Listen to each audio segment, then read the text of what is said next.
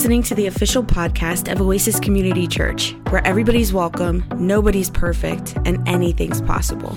If you'd like to learn more about Oasis, request prayer, or get in touch with a pastor, visit our website at oasischurch.org. Enjoy the podcast. Good morning, Oasis. I hope you're doing well.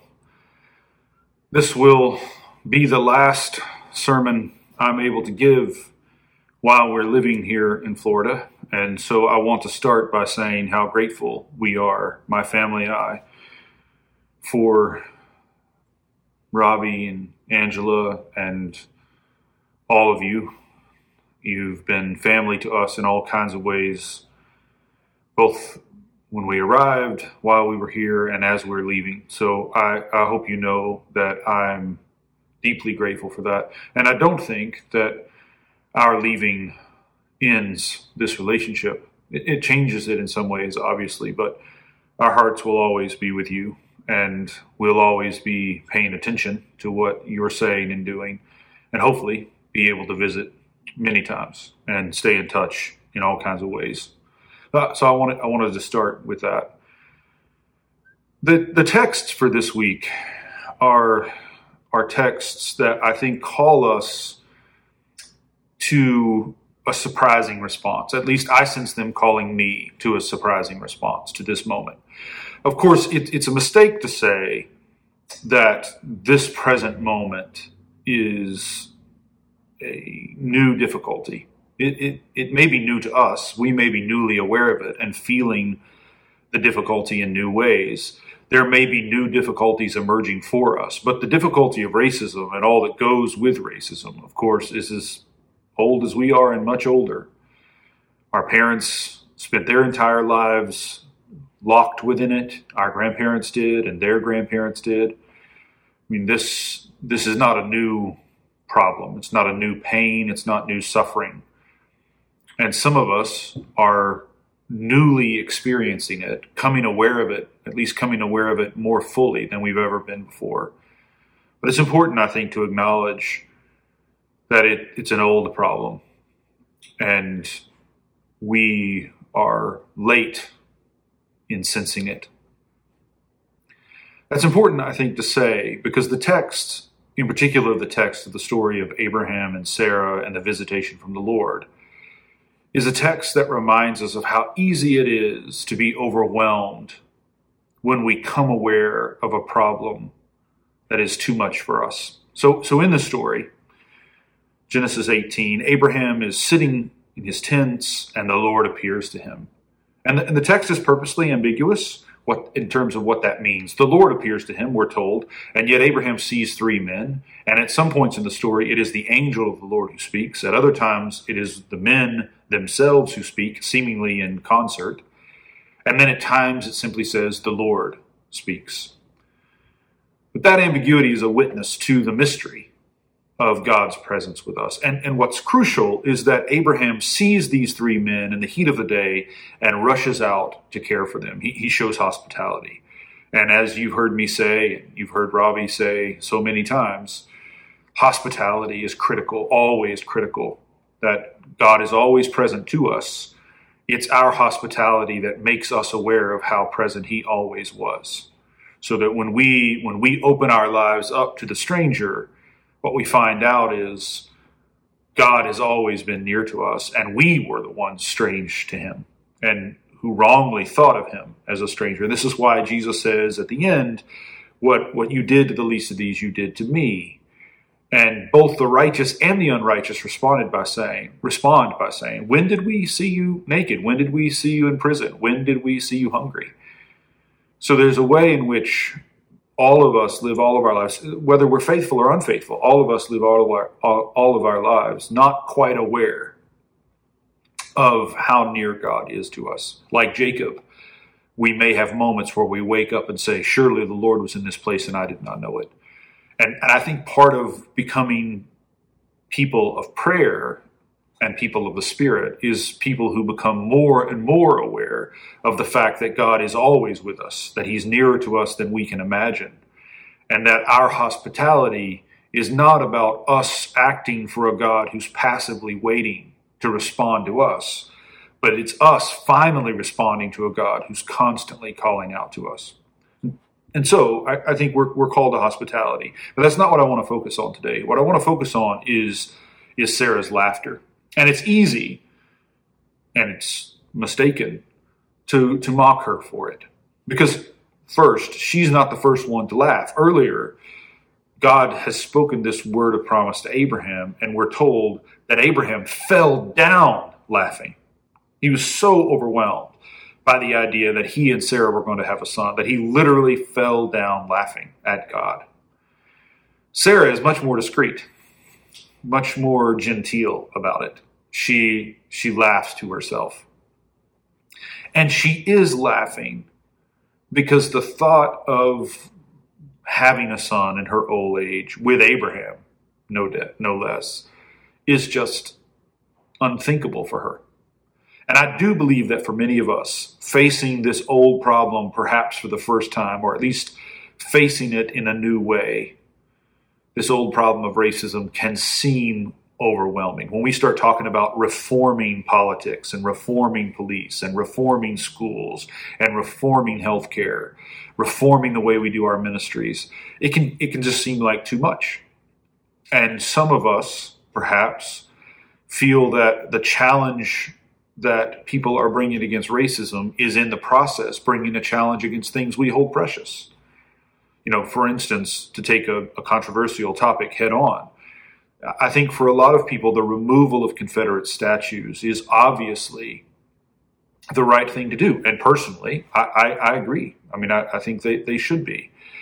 But of course, I know that for many people, there is a connection to family and to history that seems threatened by the thought of removing those statues. I think it's a mistake. I think it's a misunderstanding of what those statues represent and what we need to do in this moment to truly address our history of racial abuse and oppression.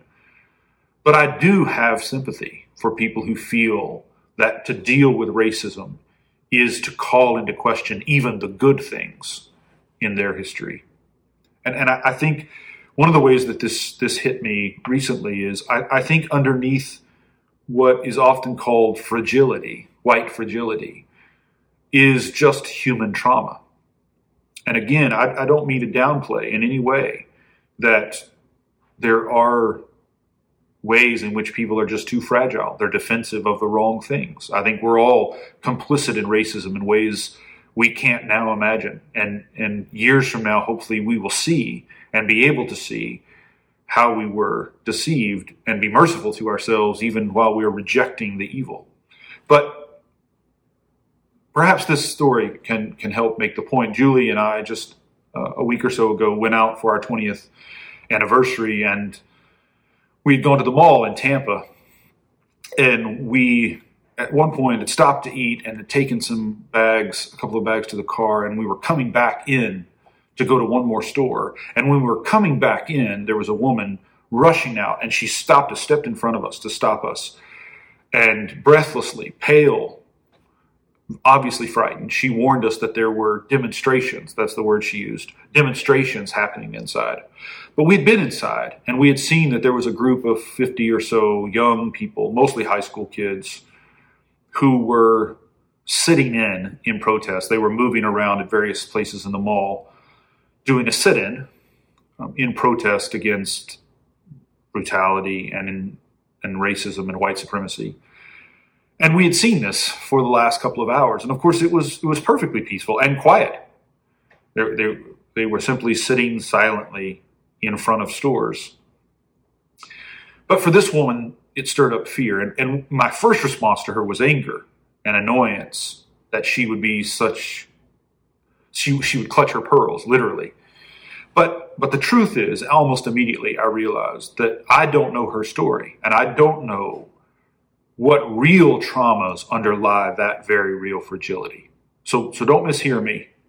I hope I've been with you long enough and you've known me well enough to know what I'm trying to say here. I do think that our complicity in racism is is something we have to own and reject. And I do think a lot of us are far too fragile about it. We're far too defensive. We're far too quick to defend ourselves. And we need tough love and we need hard conversations. But in the midst of that hard, difficult confrontation, we need to remember that people are traumatized, and traumatized in ways we cannot imagine, and that there is no easy straight line from their response to racism to what's actually funding that response, fueling that response in terms of their own pain. Now, I say all of that to say that when we start to feel the weight of all that we're not just dealing with racism and white supremacy, we're not just dealing with a history, hundreds of years of history of oppression. We're also dealing with the ways in which all of that is entangled with good and with the destruction evil has brought about in our lives. That the racism that's in me is entangled in my love for my family, in my life with my family, in my identity and understanding of myself, and it's entangled with everything that's broken in me. It's entangled with everything that the enemy has done to harm me. And so cutting that away, ridding myself of it, or letting God rid me of it, is a painstaking process. It's like cutting cancer away from a precious organ, from an organ that's necessary for life. Or it's like bone marrow transplant, right? It's painful and risky. And so with all that said, I want to think about Sarah's laughter differently. I think she's laughing, and I think she's laughing cynically, but I understand why she would laugh. I mean, she's lived a long, hard life. She's seen a lot of things. And there is no reason for her to believe that what she's being told will happen. And what has to be awakened in her is faith. A faith that's not unreasonable, but it's also not reasonable. It's something that grasps God beyond experience, that grasps the Word of God as something true in spite of what we've experienced. So the first thing I want to say is that we must not be cynical, but we must not be cynical about our own cynicism or cynical about other people's cynicism. We have to understand that there's a reason that people feel overwhelmed by this. And there's a reason not only that white people feel overwhelmed at the responsibility they suddenly are coming aware of having, but also that people of color, people who've suffered the racism, how easy it would be for them to laugh cynically at the thought that this time white people are serious, that this time churches are serious, that this time Christians are going to do the right thing.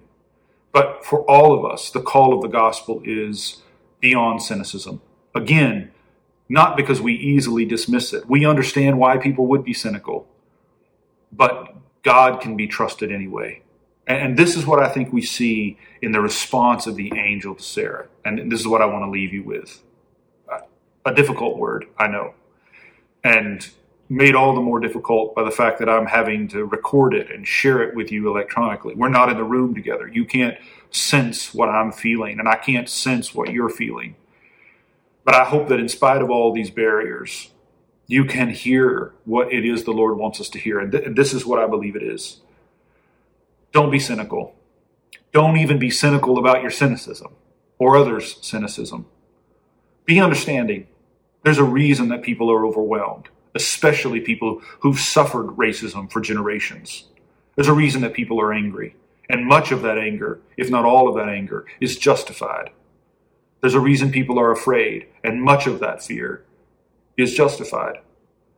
But what we need is something else. We need more than just sympathy for people's fears and anger.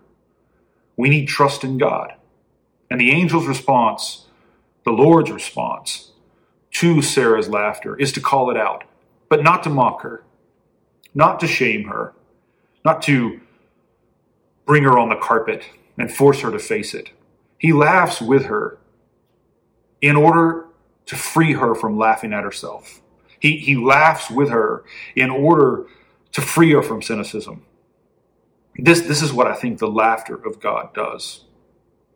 That there's something holy about learning to laugh with God in the face of whatever is coming against us, in the face of the impossibility. We laugh because we know God is the one who does the impossible. You've heard before about gallows humor, right? Which is my favorite form of humor. And those of you who know me, that makes perfect sense to you. But I think Christian humor is a form of gallows humor. It's a humor of Good Friday and Easter. It's a humor of Pentecost. It's a humor of Easter. It's a humor of Lent. It's the humor of facing everything that is wrong in the world without being overcome by it. The way Romans says it is that Abraham faced the fact that he was as good as dead and did not waver in his trust in God. And what we have to do in this moment is recognize that we are up against impossible odds. But we're up against those odds with one another and with a God who is for us in the impossible and who can do the impossible. And then we can afford to laugh. We can afford to laugh, not dismissively, not derisively, not out of some sense of despair, not out of some sense of overwhelmedness at evil or our own weakness, but out of confidence that God is good in spite of everything. This is how I hear that old call and response in black church tradition of God is good all the time. God is good. Not as some kind of report on the status of our lives. It's not like everything that's happening in our lives is good. No, those people, our brothers and sisters, have been saying that for generations, not because they're saying life is going the way they want it to go, but because they know how to trust God in the midst of life not going the way they want it to go. They're saying in defiance. They're laughing in spite of everything. My daughter Zoe and I and Rebecca went to the march last weekend, Saturday, that ended in Munn Park and downtown. And we were there. We dropped off some water coolers. We were there waiting for all those who were marching to arrive. And when they arrived, the first thing that happened is that the band started playing like praise and worship music, happy, joyful, dancing music. And I was crying and angry and confused and overwhelmed at the response. And what I sensed in that moment is that this laughter, this dancing, this singing, it was not a diversion. It wasn't like we were laughing to distract ourselves from the pain. It's not that we were singing to forget. We were singing because we remembered. We were singing, and I couldn't have started the song, but I was caught up in the song, in the joy, almost in the dancing, but not quite. In that I saw that this is what our brothers and sisters in the Black church have been saying for generations. That you can rejoice in the Lord no matter what is happening. And it's out of that joy that we find the strength to resist the evil that wants to overwhelm us. I end with this point. So I recently read a book by Elie Wiesel, most famously the author of Night, a Holocaust survivor, and a book called Messengers of God. And one of the chapters, the one that I focused on, was a chapter on Isaac, who Wiesel says is his favorite biblical character. And he ends that with a passage I want to read to you in closing. Let us return, he says, to the question we asked at the beginning. Why was the most tragic of our ancestors named Isaac, a name which evokes and signifies laughter? Here is why. As the first survivor, Isaac had to teach us, the future survivors, that it is possible to suffer and despair an entire lifetime and still not give up the art of laughter. Isaac, of course, never freed himself from the traumatizing scenes that violated his youth. It's a reference to Isaac being bound on the altar and nearly sacrificed by his father. The Holocaust had marked him and continued to haunt him forever. Yet he remained capable of laughter, and in spite of everything, he did laugh. And this, I think, is the word the Lord has for us. That in spite of everything, we do laugh. We don't laugh at ourselves. We don't laugh at others. We don't even laugh at God, although he's perfectly willing to accept it. We laugh together with one another and with God in spite of everything. And like Sarah at the end of our reading for today, we hold our Isaac in our arms and laugh because we trust a God who does the impossible, who does what cannot be done. We laugh because we know whatever is impossible for us remains entirely possible for the God who calls all things from nothing into being and raises the dead. And so, God, my prayer for my brothers and sisters at Oasis, for myself, is that I will learn to laugh, not like Sarah laughed at first, but like she laughed in the end, and learn to laugh with you, because we know that, God, you are working all things together for our good and the good of everyone. We pray this in Christ's name. Amen. We hope you were blessed by today's podcast. If you liked what you heard and want to support us, you can do so by subscribing wherever you listen to your podcasts. You can leave us a review on iTunes, and if you want to contribute to Oasis financially, you can go to oasischurch.org. May the Lord bless you and keep you, and may God's face shine upon you and give you peace. Amen.